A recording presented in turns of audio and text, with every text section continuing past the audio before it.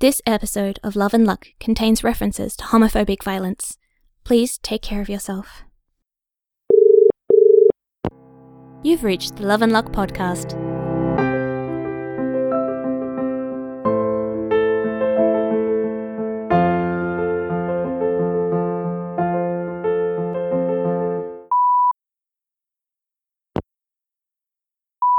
Hey honey, it's good to have you home.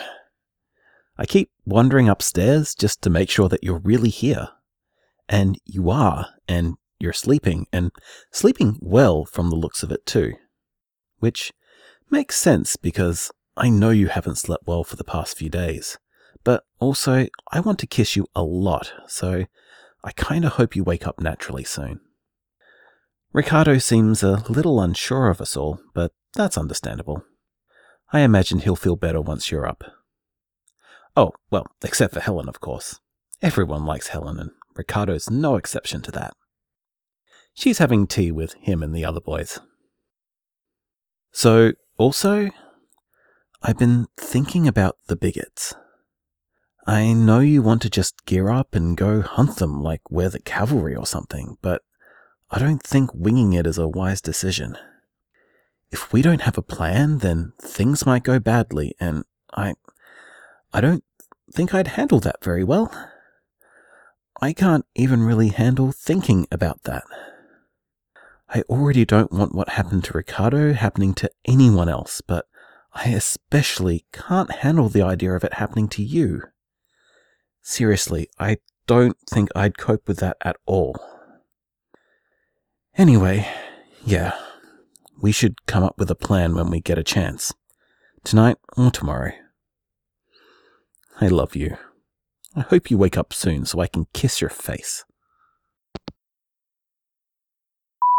So, unsurprisingly, sleeping as early as I did means I'm awake as hell now.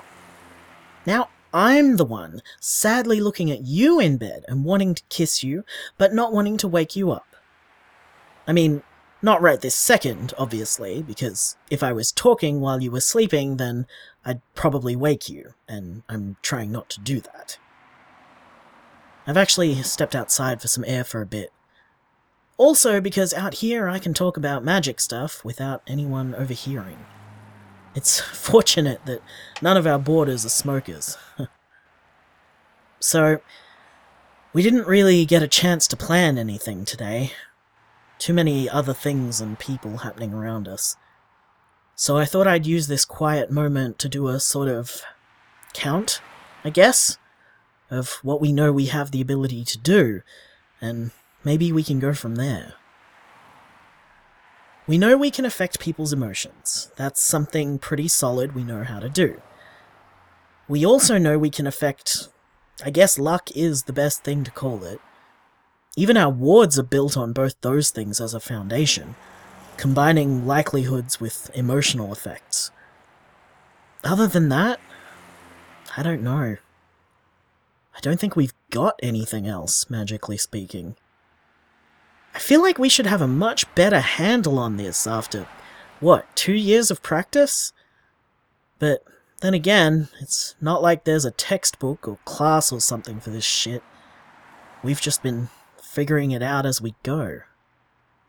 I mean, it's possible we can do other shit, but we don't know how or what, so we probably shouldn't count on it. I don't know, babe. It's not much. Maybe we'd be better off just using a baseball bat. Hey, looks like you got to sleep again. Though you'll probably wake up again in a little while anyway. When you do, I reckon we eat some food and then head out. You're right about our magic. It's not much, but it's still something. I mean, we already established we're pretty sure we can find them. You found the bar by stumbling across it with magic, without knowing anything about it. We actually do know something about one of these fucks, and we know what kind of attitudes they hold and what kind of effects they want to have on our area, so I think we should be able to make ourselves magically lucky enough to find them without too much trouble. What we do once we find them, however... yeah, I'm not really sure. I'm kinda betting all our money on the emotional magic card. I figure, or I hope I guess is more accurate, that we can make them just stop hating us. Make them go home and never do it again. Because honestly, that's all I want from this. I don't want to get into a fight or whatever. I just want this violence to stop. Having said that, maybe you should bring the baseball bat too, just in case things go bad. I mean, we can hope they don't, but it doesn't hurt to be prepared. Hey, Papa Bear. It's Victor. Listen, we're all a bit lost here without you both. Ricardo's been pretty upset and Helen's looking after him, but she's kind of shaky too. We're all on edge, to be honest. I know you guys want to find the people who did this and put a stop to it, but... I mean... how do you even plan to do that? You weren't exactly clear on your plan when you left. There's got to be a better way than this. Look, even if you don't come back right now, please let us know that you're okay. We're all really worried and we don't want what happened to Ricardo or Michael or Helen to happen to you two. So, call me back, okay? Okay? Hey Victor, it's me. We're okay, don't worry. We're still looking for them. Jason's sort of taken the lead. He's better at this sort of thing than I am. Like asking people for help and looking for clues and stuff like that. Yeah. Anyway, look, we're not coming back until we're either done or we're exhausted, but we will come back, so don't worry about us, okay? We'll be okay. We're just making sure this shit doesn't continue. We said we'd look after you guys, and that's what we're doing. Oh my god, Jason! Kane? Kane! Kane! I've dialed like 3 times and you're not picking up. Are you okay? What happened? Call me back as soon as you get this. Jason! Jason, it's Victor. Please, call me back as soon as you get this. We need to know that you're okay.